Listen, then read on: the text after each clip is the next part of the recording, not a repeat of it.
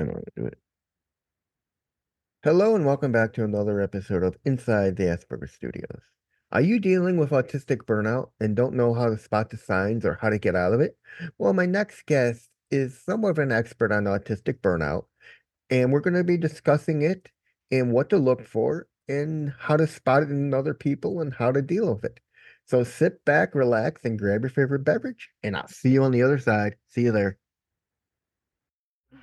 I wanna believe in the truth, but only see what I'm shown. Got the freedom to choose, but can't decide on my own. Follow what the group is thinking, bottle up my intuition till it's popping out the box that I don't fit in. I wanna believe in the truth, but only see what I'm shown. Got the freedom to choose, but can't decide on my own. Hello and welcome back to another episode of Inside the Asperger Studios. Today I'm joined with Larissa Minner, who is somewhat of an expert on autistic burnout. Welcome to the show, Larissa.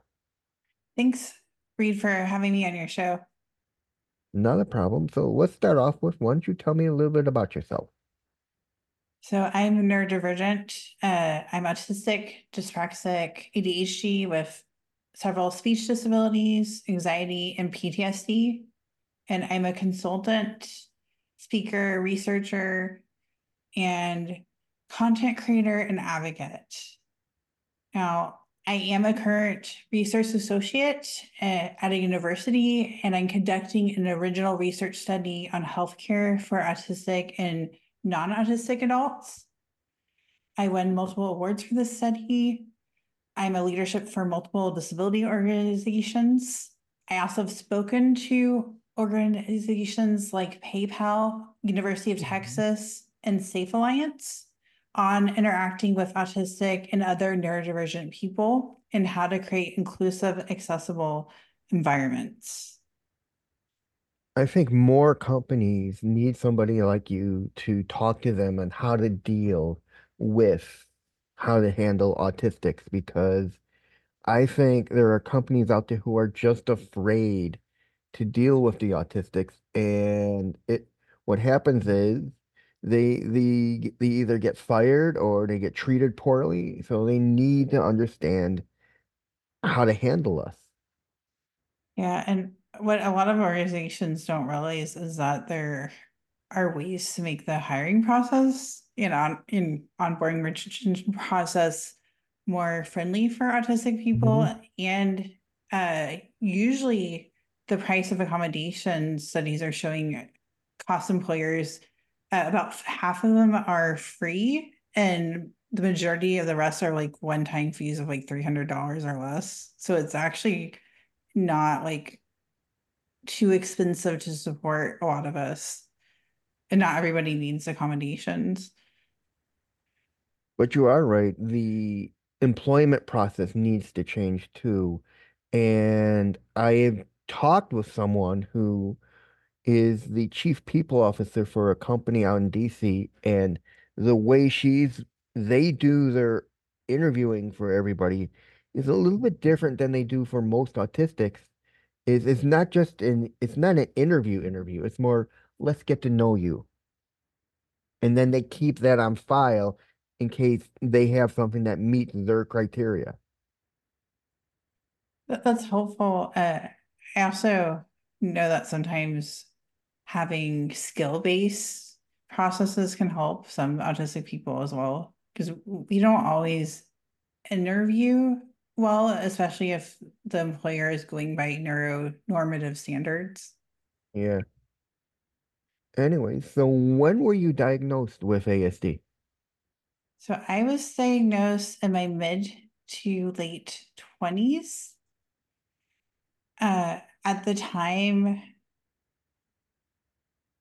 I was having a lot of challenges and I was being misdiagnosed with different things. One of my first misdiagnoses was intellectual disability. And with that, I was actually treated pretty horribly. I was a child, and then it was generalized anxiety disorder, and then bipolar disorder, where I was also received a lot of stigma for that as well.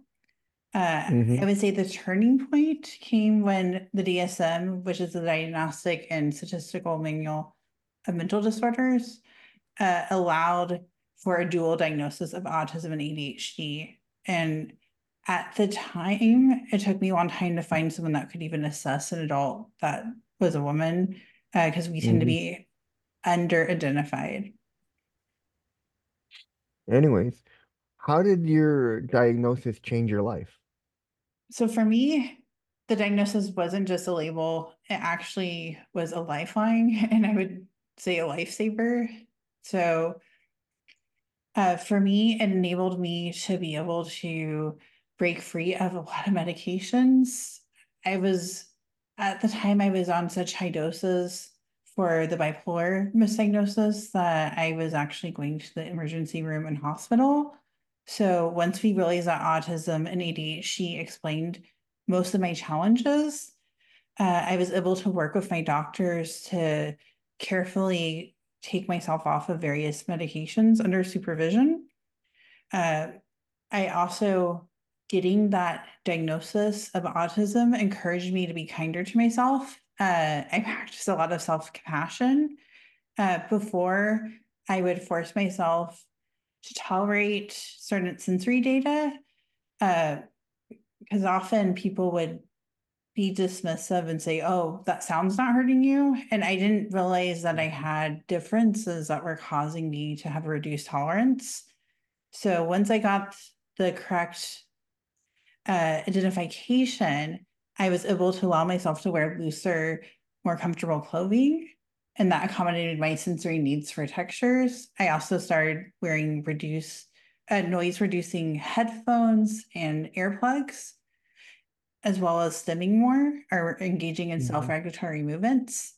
And while I had my diagnosis for most people for years, I would say the biggest thing getting correctly identified helped me with was I eventually embraced my autism identity, which studies show can be really good for self-esteem and for mental health. And that's something I have personally experienced. So I was able to find multiple neurodivergent communities where I could relate to other autistic individuals. And eventually, autism became a passionate interest of mine. I love reading research studies about it, and I now advocate for autism and other neurodivergent rights. Alrighty. Let's talk about something you're pretty passionate about, and that is autistic burnout. Let's start off with the basic. What is autistic burnout? So, autistic burnout, it's typically a complex interplay of factors, from sensory overload to executive function demands. And executive function encompasses higher order thinking skills like time management, emotional regulation, organization, and planning, that type of thing. So burnout happens when demands exceed your energy capacity or your supports. Some causes include repeat sensory overload. Uh, for, for instance, before, like I mentioned, I was forcing myself to experience sensory overload. I didn't understand that's what I was experiencing, but Hmm. I didn't realize that was actually one potential cause of autistic burnout. Uh, Another cause that I hear about a lot is not being accommodated or supported. Masking is a major risk factor for autistic burnout. So, masking is hiding or minimizing autistic traits. And imagine yourself not being able to make eye contact or stim or engage in those self regulatory movements. It can also look like other ways. Stimming comes in different forms. And it's usually a social survival defense mechanism. And it can be both a conscious and unconscious decision, but it comes at the cost of exhausting yourself. And studies are showing that masking, again, is a major risk factor for autistic burnout. All right, so we know what it is and what causes it, but how did you get interested into it? So I started reading studies on autistic burnout. Research studies are one of my passionate interests. Uh, I started identifying with other autistic people's stories on autistic burnout. So I began to reflect on my own experiences at different times in my life. And I was able to look back and identify instances of autistic burnout. Like when I was a child and I was placed in a mental hospital, I could see the signs before that where I used to come home from school ready to burst and where I was unable to tolerate sensory data and problems with emotional regulation. And then recognizing that has autistic burnout's role as a major risk factor for suicidal ideation and suicide, I became passionate about advocating for societal changes to prevent and manage autistic burnout better. All right. So we know what causes it. We know what it is. What can we do about it? So it's important to note that autistic burnout recovery will look different for every individual. Uh, Autistic people are different, as you know. So Mm-hmm. some people find it helpful to rest. Breaks can help. I tend to fall under that category. I also find it helpful to manage sensory data with things like noise canceling headphones, making sure I have quiet spaces to retreat to. Uh, I find engaging in my passionate interests can help lower autistic burnout for me. I also found safe times to unmask. I've tried identifying safe people I can unmask with because not everybody is safe Mm-hmm. to unmask with. I prefer to have mostly neurodivergent friends, which is not for everyone, but for me, this actually helps my burnout because I am able to unmask more. I also find self-care helpful. Cutting back on unnecessary demands. For instance, cooking requires a lot of executive function skills. So since burnout can impact executive function, some things that can help can be using microwave meals, delivery, ready-made meals, or other workarounds. I've also used dry shampoo instead of showering with shampoo at times when I'm in burnout. Some people find they need to minimize group activities during burnout recovery. All right. So what are the signs that we should look for so we have an idea if we're getting close to burnout? Okay, so my first encounter with autistic burnout happened during elementary school. And at the time, the exhaustion of burnout affected every aspect of my life and intensified with each grade. So instead of being a sanctuary, school became a source of emotional strain for me. My emotional regulation and organizational skills dwindled, and my social skills regress, which are all All common right. signs of autistic burnout. And these challenges, particularly my struggles with executive function, I became more and more disorganized. These became increasingly pronounced, and they were all the telltale signs of autistic burnout. And eventually, like other features of autistic burnout started to creep in. So I started having heightened stress, actually a reduced tolerance to stress, which is common with autistic burnout. I started experiencing mental and physical fatigue and constant brain fog. And I don't know if you've had brain fog, but it can feel horrible. So, especially when you're in a world where you're often not accommodated for. So, those are some common signs of autistic burnout, but it will look Okay. differently for everyone. All right. Now, how can we manage it? I mean, how can burnout be managed to the point where we won't hit that wall of burnout? Okay, so burnout, like I said, is an individual process, and I will probably repeat that a lot because I've talked to so many different autistic people, and I've also read about it and read research studies. And again, we're finding it is a very individual process, including burnout recovery. Uh, for myself, there are times where I can't necessarily full on prevent autistic burnout. I am able to identify when I'm starting to get it sooner. Mm-hmm. For me, managing burnout involves a delicate dance with energy levels. So I try to gauge my capacity for various activities. Some people actually recommend categorizing different activities and planning out your day. That can help some people. Some people find that more tiring. Setting firm boundaries and learning the power of saying no were pivotal steps in my journey because it helped lower my workload and amount of responsibilities. I also had to try not to people please. I would say that was Mm. one of the big things that really helped me. Uh, Apps can also help with executive function, like note taking, recording meetings, of course, with permission. That can help take off the cognitive load.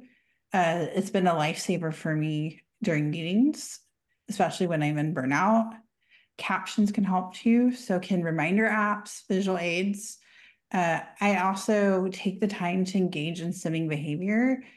Leisure activities, like for me, it's drawing, are reading research studies. It'll be different for everyone. And then uh, also sensory data that I find soothing, like playing with kinetic sand or water. All right. Now let's talk a little bit more about some of the outside sources. Can stress be a cause of burnout? Yes. In fact, life transitions like divorce, moving, college, job changes, marriage, and having a kid can all trigger autistic burnout. So can smaller stress. And if you couldn't tell, that included even positive stress like marriage and a new job. So any type of stress, positive or negative, can be a trigger for autistic burnout. I have found that it's more of a cumulative effect that builds up for me. Hmm. Once I had a lot of hesitations at once, which was positive stress, but I started to get signs of burnout. Now I'm able to manage that effectively and I'm able to do multiple presentations without getting burnout, but it took time. All right. Now we talked about what can cause it. Now let's talk about, can burnout lead to something like depression or even Yeah, suicide for that matter? yes. So burnout can lead to depression.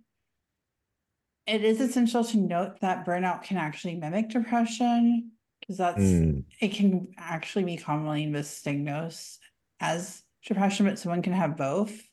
Burnout can lead to depression. And I just want to briefly mention like one way that it can look different because you brought up suicidal ideation. So sometimes when someone's in a state of autistic burnout, they just want to be like free of like the overwhelm and the reduced tolerance to sensory data. So they kind of want to feel nothing. And that wanting to feel nothing can kind of mimic suicidal ideation. So I felt like that was important to bring up because I have heard it causing confusion before. hmm. Uh, Studies definitely are showing that autistic burnout again is a major risk factor for suicidal ideation and suicide, which, as you know, autistic people are more likely to commit suicide and attempt suicide. Hmm. So that's definitely concerning. All right. Now, what changes can be made to help prevent and manage burnout? So I wanted to talk about society changes because I feel like it's so important, uh, especially since, as I mentioned earlier, the lack of support is a common cause of autistic Hmm. burnout.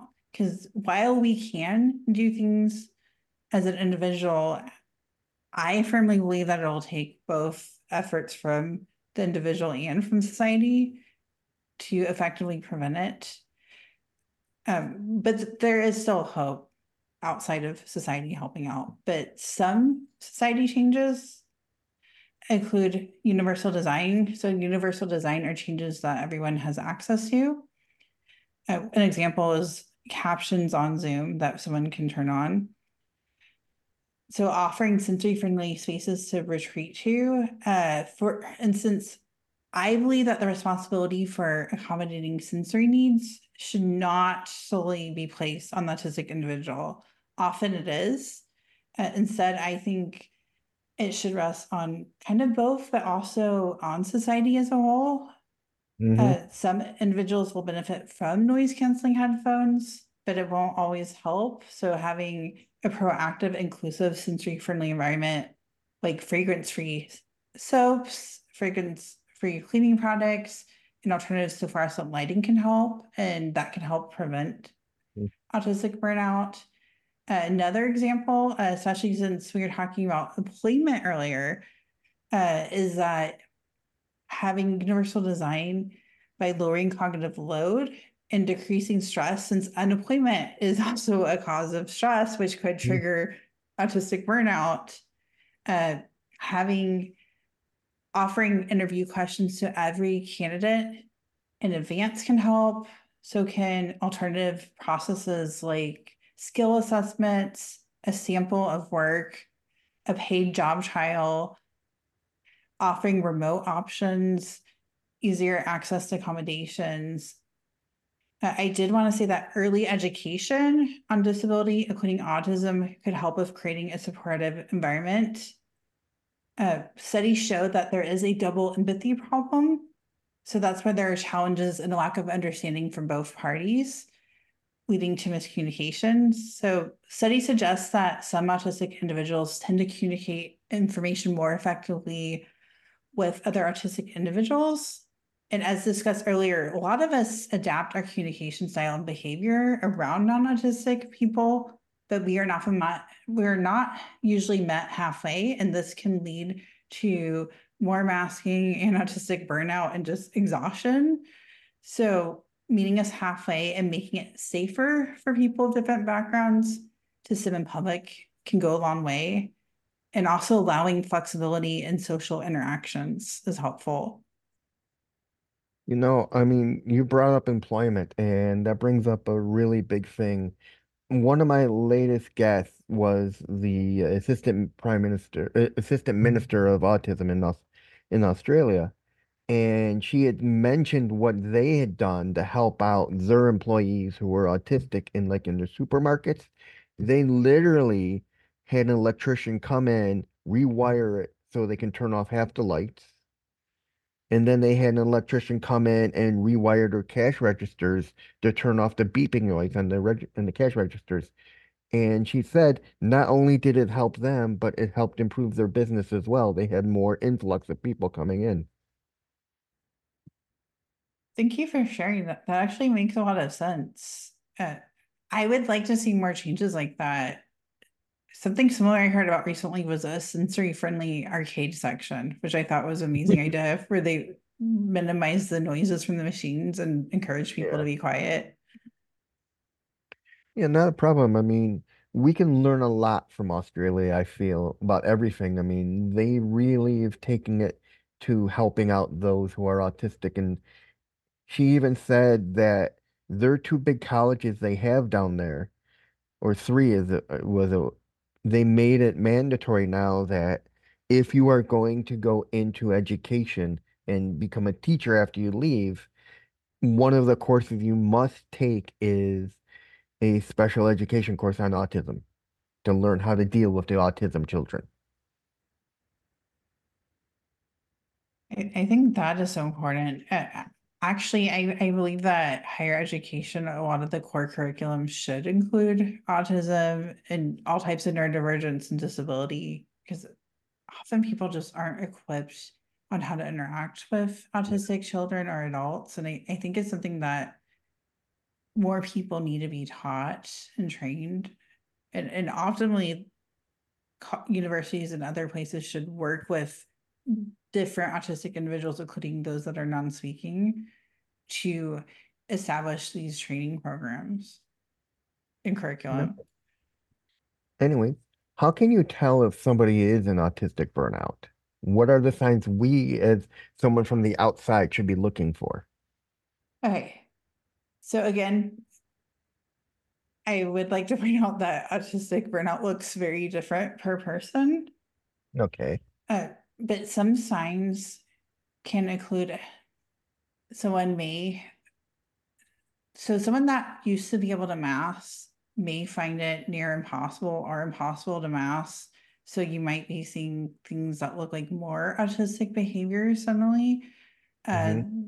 Sometimes that could look like someone being more direct or more stemming or self-regulatory behavior. Those are some signs to look for. That can also be a sign of increased stress. You can look for if someone's getting more irritable than they used to.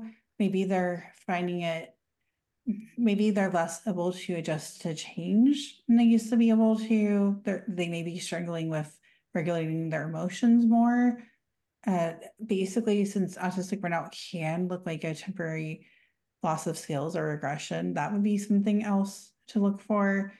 It's hard if you haven't actually interacted with that person on the long term to look for changes. You could also look for if they seem like they're having changes to their sensory data tolerance, as I mentioned before. Right. Can burnout lead to more serious issues down the road? Yes.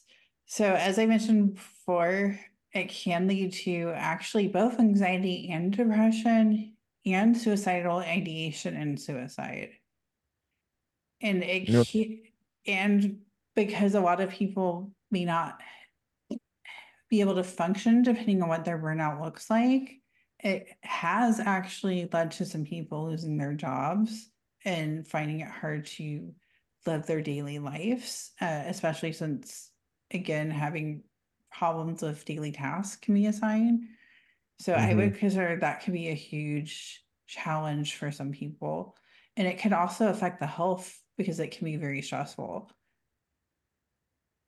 All right. If someone's in burnout, what can they do to get out of it? Okay, so I touched on this a little bit earlier. So I would encourage when someone has identified that they're in burnout to, if they can, to try to document it, even though I've actually had burnout look different for me at different times in my life. But it can help to try to see like what helped you get out of it before. Again, some people will need to rest. Some children Hmm. actually need a 4 day school week. And not every child will need that, but that's what some people need. And they need that both as preventive and to get out. Some Hmm. people need a reduced workload and reduction of busy work to get out. For me, I've had times where I basically couldn't socialize with people and I couldn't do any group social activity to get out. And I had to basically do a lot of stimming and drawing and self care and relaxation to get out of it myself. So, again, it will look different for everyone, but part of it is just finding out what works for you. Right. Now, what advice would you give to someone who is dealing with burnout? So, I would want them to know that you're not alone. So it is pretty common. Most autistic individuals, I want to say every autistic individual, but I'm sure there's some that haven't experienced it, but most autistic individuals I've encountered have experienced some form of autistic burnout at time in their life. And this is mostly due to we live in a world that's not made for us. I have found that self compassion can be essential for dealing with autistic burnout. Is not a sign of me being a failure or anything like that. It's just I wasn't able to get enough support for what I had to do. Learning effective self advocacy strategies, skills to communicate your needs can be very helpful. So you don't always need to disclose your identity or Hmm. diagnosis. It's a personal decision, but I have found that speaking up for my needs can help when I'm dealing with autistic burnout. Again, taking proactive steps to prevent autistic burnout, particularly if you are able to identify your triggers and they may be different at different times. Visual schedules can help. The system apps and tools, having supportive people can help. But each autistic individual is unique and they will have different needs. Again, I would say that examining things that could be helpful, like spreading out events over time so that social Hmm. activities don't contribute to burnout can help. Advocating for inclusive work environments that offer remote or hybrid options can help reduce burnout. But again, burnout prevention is an ongoing process, and All right. individuals may need to experiment with different strategies to find what works for them. I did want to add that for, I think, something that is overlooked is ableism, because that is Mhm. actually a cause of autistic burnout. Same with like abuse and stress, because most of us have been socially excluded or bullied or abused, or Mhm. made fun of in some shape or form. I have myself, off and on. That's very common. So I personally think that advocating for disability education in public schools, starting kindergarten through 12th grade, could help because developmental Mhm. psychologists suggest that early childhood is the best or most optimal time to educate on disability before the long-standing prejudice set in. And just really quickly, experts suggest to educate on things like how we're similar, correct misconceptions, and emphasize the importance of inclusion. So I believe that through early education, accessibility, universal design, easier access, accommodations, and embracing differences, that we can foster belonging for everyone and hopefully reduce autistic burnout. All right. And finally, where can people find out more about you on the web? So you can find out more about me on LinkedIn. On my LinkedIn page, you can look up Laura Winter, and I think the information will be in the description. I also have a website. I believe it's laurasuminer.com, and I have different resources. I have several like infographics and video content on the web. And that's it, ladies and gentlemen. I'm Reed Miles, and that was Larissa Minner. And I'll see you in the next one. See you there, everybody.